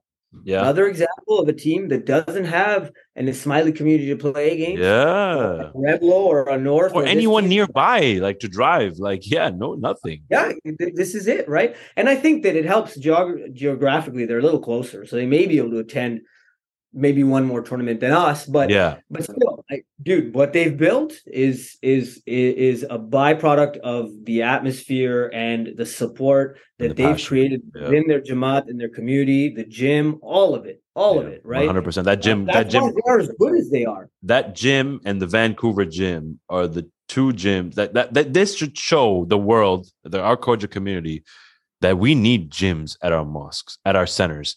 We need gyms. Because 100%. It will help our community so much, and it'll help the sports within our community, and it'll help kids just stay away from things and let them come to volleyball. Like, and again, we'll get into that portion in a second. But I think with the youth this time in Edmonton, what I did notice is that the Vancouver youth and the Orlando youth really got along, and they found that happened out of nowhere. Bro. All of a sudden they weren't around us anymore. Yeah, like they just didn't need you like, guys. Where are these? Yeah, yeah. Honestly, where are these kids? Like, we were worrying about them at the airport. We went to rent cars and we're all driving away. I'm like, shit. Like, did all the kids get in the cars? Yeah. One of us went back to look where the like Home Alone. Yeah, it's like Home Alone. Did we forget somebody? Yeah. Did we forget somebody? Yeah, no doubt, right? And all of a sudden we get there, and within a couple of hours on day one, they were nowhere to be seen. Which is beautiful, right? Because that same passion right there, that camaraderie that they built with the other youth is what me, Hilal, KJ, Turab, that's what we all had. Like Arif Ali, all of us. In Toronto, bro. We would sit down and get our asses kicked, but just love it just because we're around one another and we shared the same stories. Yo, today I got beat game 5. Today I got beat game 6. Today I almost lost lovely. But let's go out. Let's go have a dinner. Let's go have something to eat. Like we just had a ball doing that. And that grew our love for the game because we could share that with somebody. You know what I'm saying? But yeah, anyways, that's the beauty of this sport, man. And people don't realize it. I know people like to, and this is a bad way of saying it, shit on the sport, but this sport has done a lot of good. And I think that now is the time, if any, to look at those positives and put them at the forefront. And I think that's where I want to get to in terms of. Before you go to your next point, like, we also need to, we talk about, in Islam, perfection, morality. Yeah. We do need to, look at even greater causes or greater achievements from this sport. Yes. There's a lot of need in the world, that should be a goal or a target moving forward. That what's the next greater good to come from volleyball? Yeah. Okay, we're doing a great, like a lot of these Shnashri communities and now these Somali communities, Fayaz with Ottawa and some other players. They're doing a great job of bringing in the youth, getting that feeling of togetherness. We're now working on positivity. We're working on, good influences as opposed to bad, lifted, these things are happening. But now what's the next step? Like, where do we take the next step where, it's like, it's spoken about somewhere, in a higher place, like a World Federation conference or something like this, where that volleyball group, they've started this charity drive. They've done this, they've done that, and so we do, I think, need to take further steps into us giving back to society and 100% and actually making more progress from proactive. What we built. Yeah, proactive, 1,000%, man. You're so right, and to be honest, sorry. At the start of your podcast, you talk about a mental health. And that's what I was about to get at. Naziha, right? Naziha is a perfect example. Orlando, credit to Orlando, okay? Because they put that out from the get-go, from the forefront, that they're going to partner with Naziha and I think it's the perfect partner because, again, there's a lot of need in this world, right? And we can talk about hunger and we can talk about a lot of things and poverty, of course, right? At the forefront. But for our community, I believe, at least for now, and again, we're going into a situation where, and again, this was my reasoning for doing this podcast. It's to uplift people in a way where you're looking at them as humans. You're not looking at them as the guy who just took a point off you, or the guy who was running around the gym, or the guy who was, took his shirt off or whatever he did, right? Beat his chest. You're looking at that guy as a human. It sounds like we're talking about one guy, right? Yeah. But it's like that. These people are good people, man. Like, let's talk about how good they are and what they can bring to this sport, because this podcast makes people so much more approachable because now they feel like they know you just by watching you, right? Like those guys who didn't know Mehdi Khaku, after this podcast, hopefully, knock on wood, they're going to know Mehdi Khaku enough to go approach him and be like, hey, Mehdi, I watched your podcast. It was awesome. Let's talk about this. How did you handle that? And how did you handle this situation? Because you had to come up from here and there and blah, blah, blah. That's what this podcast is all about. Now, if we can share a positive light on people, that automatically will share a positive light on the game. which will hopefully fix what we've created, any negativity we've created, because it's all of us played a part in it. Okay. Let's not fool ourselves, right? No doubt. No smoke and mirrors here, right? So we have to now fix ourselves. Once we fix ourselves, we can go out there and help the world. And in a way where there's a brotherhood that if we can rely on one another, then someone outside can rely on us. And I think mental health, and this is something I will harp on forever because I went through it. So I will harp on it because I know what it's like. And I said it before. Mental health, my mental health issues with anxiety never came from the sport. It came from other things. I was obviously, mentally having to put myself in a position, or things were happening that I was in a position where I was going through that anxiety. It was exacerbated by this sport. Instead of the sport helping me, it made it worse. And it was funny because there was a time that I beat it. And when I beat it, I was only having episodes on the court. It was funny because you would think that wouldn't be the case because I'm around my boys and I'm having a blast. But no, the pressure and what the society wanted and expected, and the things I would hear, like, oh, he's not a champ and blah, blah, blah. It's not like I would let it affect me, but mentally, it's there, bro. And it's there. You hear it, right? And I think that only made it worse. Volleyball didn't create my anxiety. Volleyball only made my anxiety worse. What we need to do is put us in a position where something like Nasiha, right? Like help our kids, our youth coming up in this game to not feel like they're left out, to not feel like they have to be as good as that guy to be friends with myself or this dude or, any decent player in this game, right? Mehdi Khaku or Turab or Abbas Kimji or anybody. They can come and talk to us anytime. Because it takes the focus of and the whole mentality of what we're doing to a different place.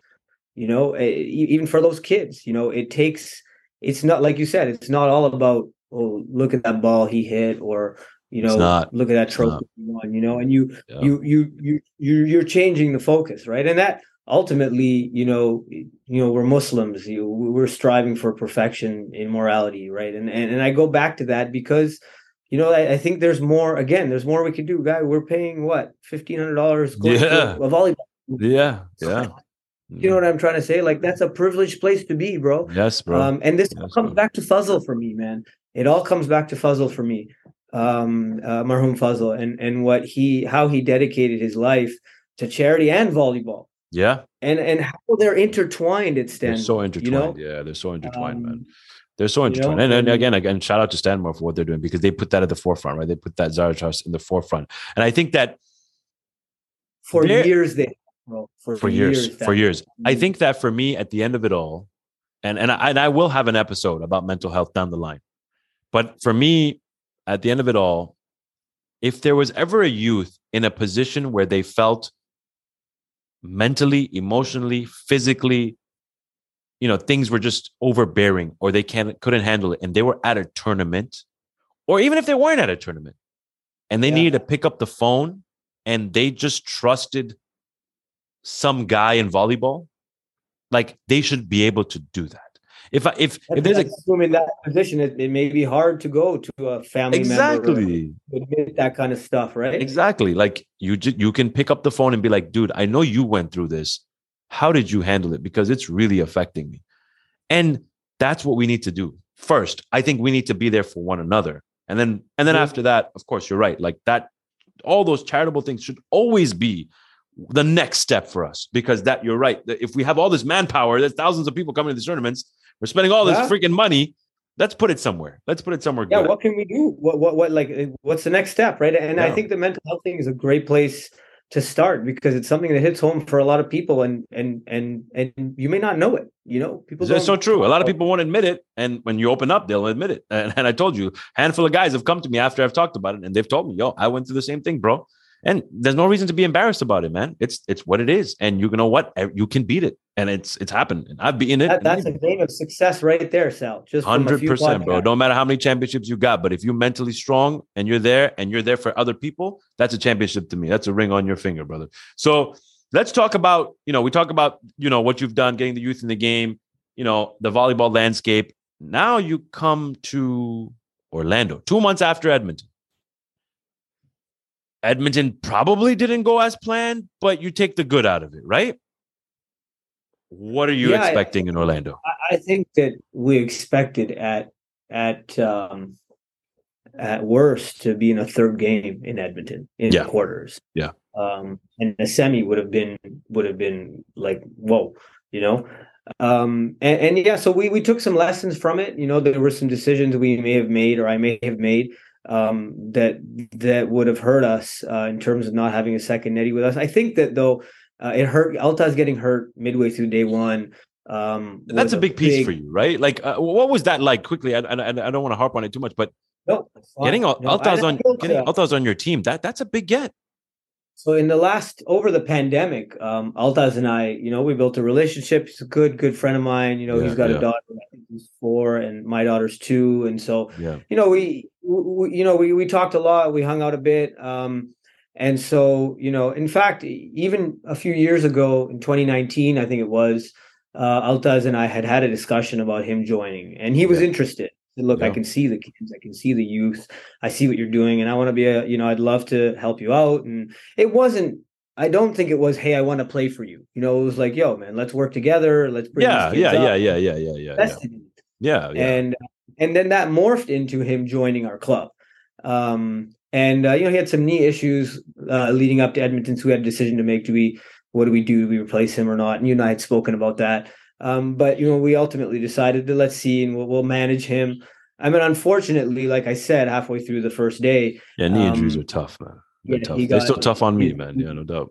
Yeah, and knee issues, best. Yeah. And so then that basically turned into us being a skeleton squad. Like, we had no changes. We had no second netty. We didn't have a guy in third. So those are all options that extra player would have filled, right? And before you continue, I want to touch a little bit on Altaz and what I think it meant for you, because we talk about this a lot, right? So Altaz, obviously, everyone knows him from Britannia days, right? We talk about it, Britannia with CD, Amil in the front center, and then Zubair and Altaz. And Altaz and Zubair wore hoodies and played, and people thought they were the coolest things in walking on the planet Earth.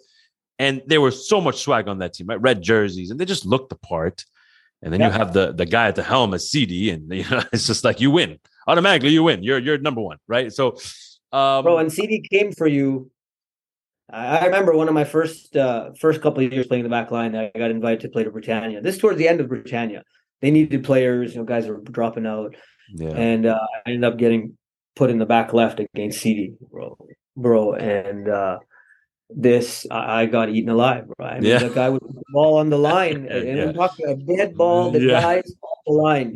Seriously, bro. He was a surgeon at that time. Yeah, man. So good. And so Altaz starts his career there, and obviously progressively we see him in a couple of tournaments here and there, and then he comes back in a tournament with Minnesota, in which they upset Orlando in a quarterfinal, I believe.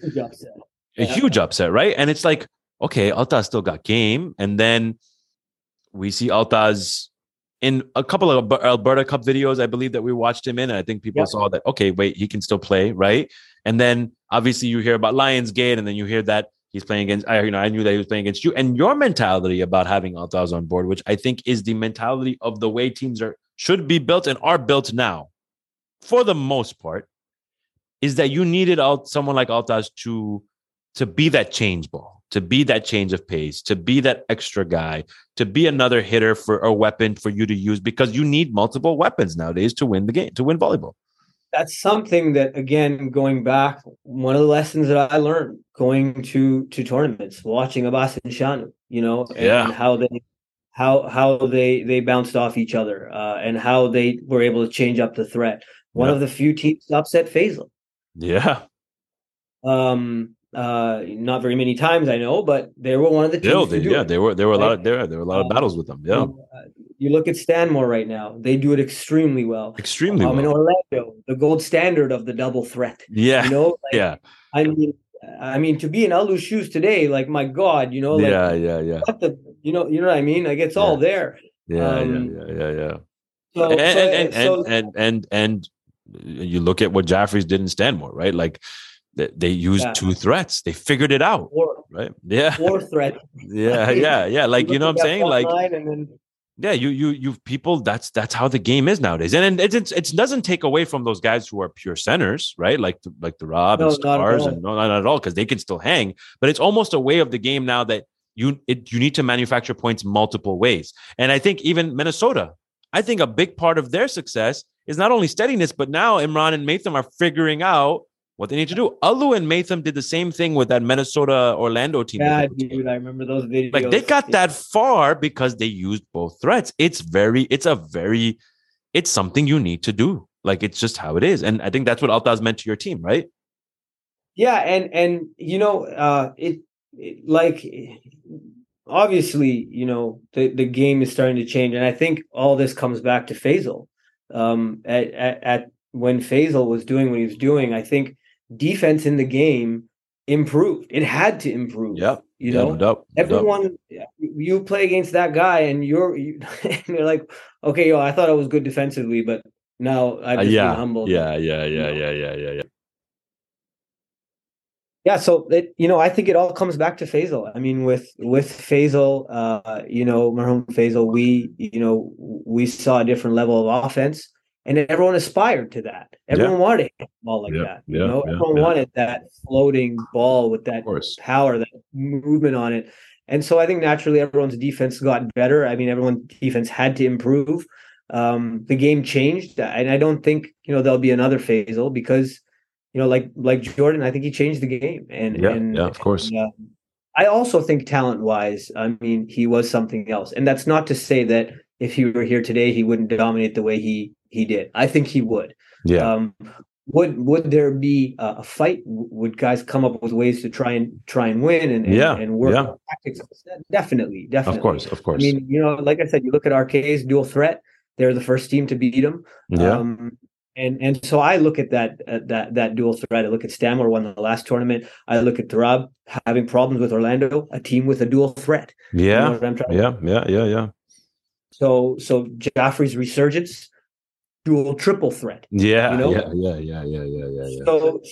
I think bringing Altaz on board. But you know what? It's easy to say, I'm just going to bring this superstar or this guy on my team. But fit is a big part of it, and Altaz himself really fit in. Like I said, I don't think his initial was to get on the team. He saw what we were doing. He wanted to be a part of it. He loved how the youth were playing. Yeah, and he gets on with all of them. He's integrated with them fully.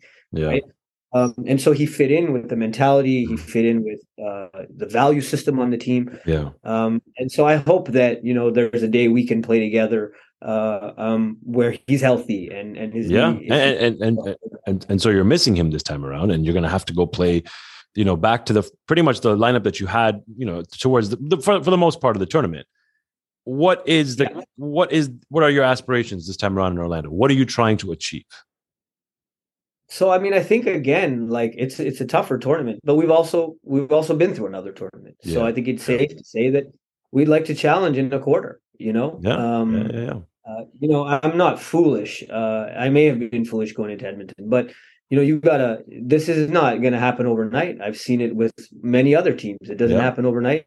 You build it. You got to have patience, and the guys around you, if they buy in, then success is a possibility, right? Yeah, for sure. What maybe become a true contender? 100%. What VanCity Sports Club now, as it's called, with the rebranding and all that? What are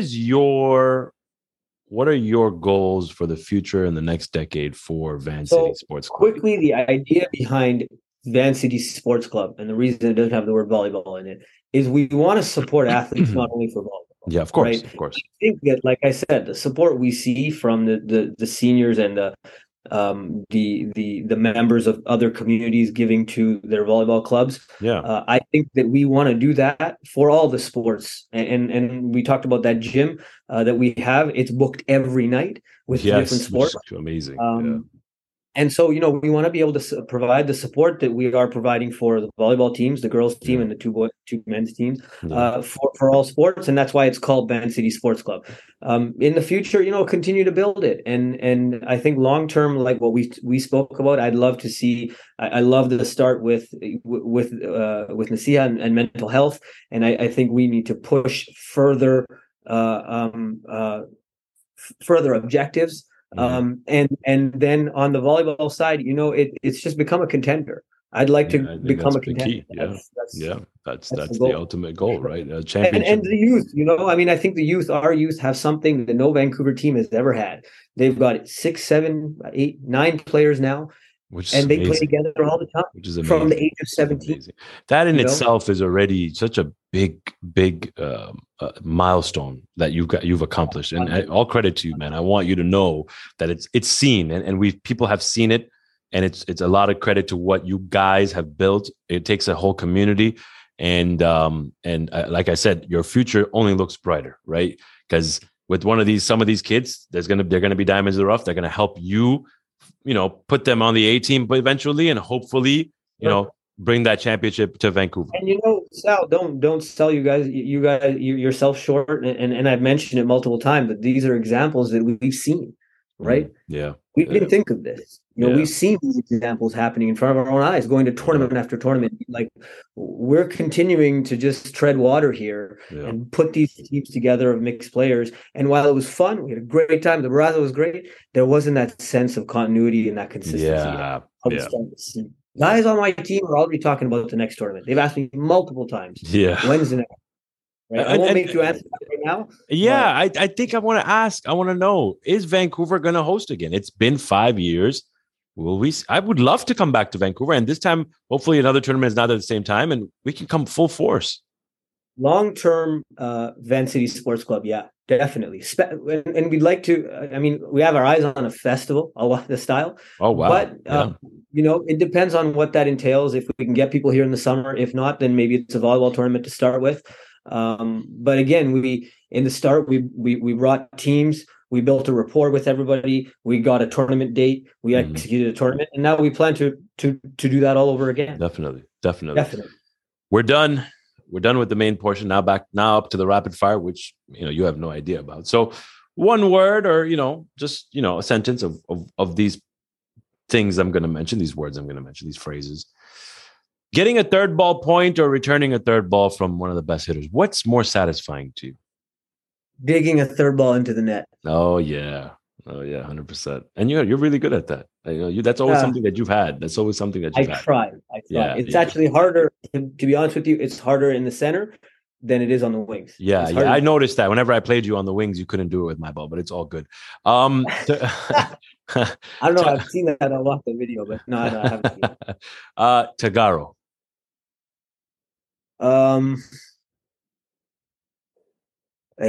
Exudes class, bro. Yeah.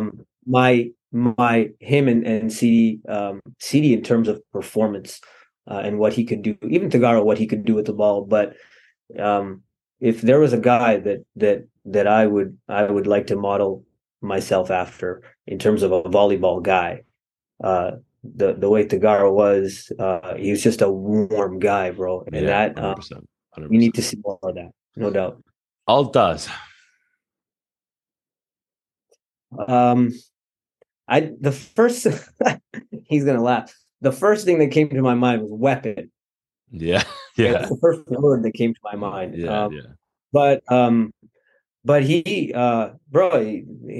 in his day and even now, when we play against him, I struggle to take points from him. He's that guy. Remember I told you, you said you look for a guy. Yeah. If he's playing against me, I want to hit every third ball to him.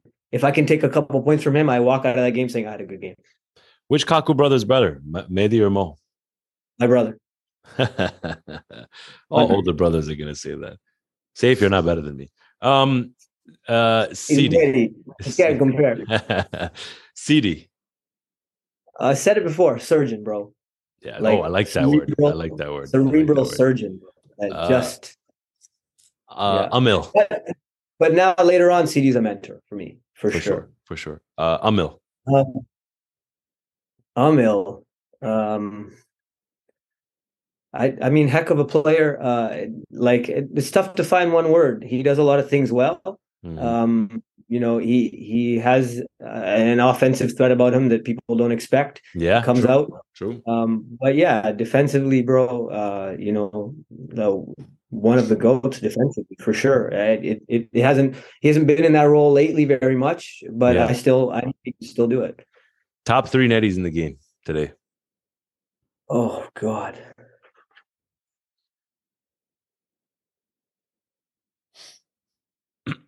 So you know what I'm gonna do here? I'm only gonna pick netties that I play with. Actually, no, I can't do that. No, don't do that. Don't do that. No. You don't gotta give me an order. Just give me 3 netties. Don't gotta give me an order. Okay. So, oh man, you can't make me do this. Can we do 5? Sure. Yeah. Why don't we do all the freaking netties in the game? Why don't we just name all of them one by one? Yeah, sure. Give me 5. Go ahead. All right. Safe's in there. Adil's in there. Mm-hmm. Yeah. I'd say Mick's in there. Mikhail Darcy's in there. Mm-hmm. Now, if you're talking about top 3, I'm talking about now. 5. Yeah, I'm talking about right now. Damn. Who am I missing? I'm gonna say Hassan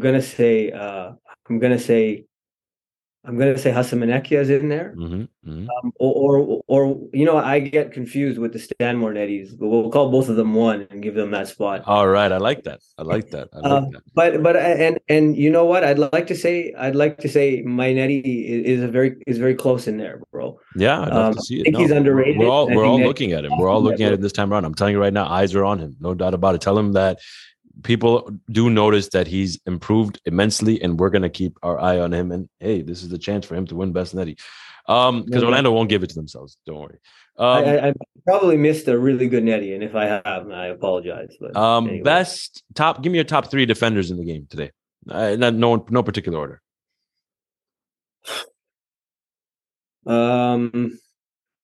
Jabir, Kumi, and my brother. Oh, okay. Give me top 3 centers in the game today. Top 3 centers. See, I have a tough time with this conversation, and we've talked about this. I know it's quick fire, but I think that a center is so much more than what they can do with the third ball. Agreed. I think 100%. Center is nothing without their team. 100%. I'll be the first to say it, even though I'm a center, that, I think they get way too much attention, and the rest of the team doesn't get nowhere enough attention. Yep. And I love the interview you did with Faz and Eleg, because that team does not function without those 2 guys. I 100% agree with you. If I had to choose 3 centers today, my answers would be completely different, because I take all that into consideration. For me, a center is the backbone of the team. And if the backbone is not a leader, is not a lion, is not someone who has ability and confidence and trust in his teammates, then you're not a top center. I'm sorry. You can hit the ball lights out, but you're not a top center. If you don't believe, if your teammates don't believe in you, you're not a top center. That's just point blank. For me, that's just what it is. And that's why one day when someone tells me my interview, which does an interview of me, which will be after I retire, so I can talk all the shit I want and no one can do anything to me. But I will say it like how it is, because all that plays a factor. You can win a bunch of rings, man. You can do all that, but that's a part of what team you're on. But if you can lead a bunch of guys to believe in things that are... a guy like Imran Nasser, bro. Yes. Imran Nasser, man, like underrated. Like, okay, yeah, you don't like the way he hits the ball, or his ball may not be the most effective, but bro, he's pulled out upsets out his ass that no one else could have. Oh, I mean, his confidence on thinking he was going to experience one, bro. Yeah, the fact that he thought the night before he's versing Orlando in that quarterfinal in Minnesota as the 8th seed, and called that he was going to beat them the next day, is what your team needs. That's a leader. And sometimes all that trumps ability. It trumps ability, in my opinion. That's worth a bunch of points in itself, just 100%. Like camaraderie in the team. Last thing, your predictions. Give me who's going to be in the final. I don't want to know who's going to win. Just tell me who's going to be in the final in Orlando. So I'll put it like this. I said this before Stanmore.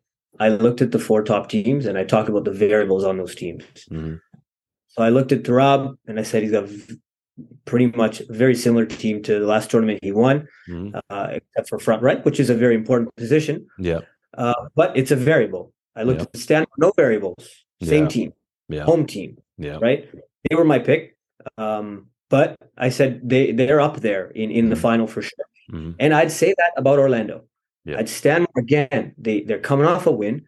Mm-hmm. They have very few variables. They haven't changed anything. Mm-hmm. They're primed for it, for sure. There are also people are gunning for them, no doubt. Yeah. The other team is gonna. I think there's variables on all 3 teams. North without Ali, it's going to be hard. That's going to be a definite roadblock for them to come across to deal with. Yeah. You guys, you joining the team. Maybe playing a different style, like you guys like Orlando did in Stanmore or in London. That's going to be something to contend with. And Turab again, Turab, maybe you'd say that he has the least variables of those 3, but again, he's added a couple players there. So I don't know who that 3rd team will be, but I think Orlando. That spot is Orlando's to lose. Yes, agreed. That spot is Orlando's to lose if they can put it together. I think you're likely looking at an Orlando Stanmore final, but it depends who comes over those variables, right? Agreed, and dark horse, don't forget dark horses. I think Minnesota is a big dark horse in this tournament. I agree. For me, it's Minnesota, Allentown, New York. Don't count them out. I heard Jaxie's coming for New York. So really, yeah, Allentown just makes semifinals. It's all they do. That's it, man. They know how to. They're always in the semi. They find a way to get to the semi, bro. Always. So yeah, you can't count them out, no doubt. Thank you so much, Mehdi. I really appreciate this. Obviously, taking your time out. I know you're 3 hours behind, and thank you. I appreciate it. And I'm again, we're all in awe of what you've done in Vancouver. We respect it. We've seen it, and you earn all of the respect you get and credit you get, because I know you put a lot of hard work into that. Not only because we're friends, not only because we talk about it, but because you've done something that a lot of people don't really put their time into doing, and you did. So all kudos to you, and hopefully a lot of help. The fruit of your labor and all the guys around you will flourish one day, no doubt about it. I'm excited to see you. I heard your golf game has gone down, so maybe we can catch around and I can beat you in that. Like I've beaten you several times. Yo, man, I'm old now. I got to watch out for my back, bro. By the way, when you say you're old, how old are you? 36. 36, and you're probably entering the prime of your back centership, right? Like I like to call it back centership. Yeah. 36. Go back, Fayaz, 45. Go back, Elegance and Fast, 35. Go back. Turab, 34. We're not old, baby. We're just getting started. We're just getting started. And it's no coincidence that I'm playing at this level at the same time my team is playing at the level they're playing at. No coincidence. No doubt. I'm telling everyone, we're not even close to done. So get ready, because there's another whole decade that you're gonna have to play. Can't wait, baby. All love your way. Before we end, we mentioned a lot of marhooms, but for marhoom Fazl Virani, for marhoom Tagaro, for marhoom Faisal Vanji, Suhail Freshi Nasser. I mean, a guy we miss dearly. Shamash, of course, near and dear to our heart. Oscar Ali, Rocky, all those guys, man. Marhooms that we miss and we wish that were there with us today. Marhoom Johnny Uncle that you mentioned. Please, one Surah Fatiha for all of them before we leave.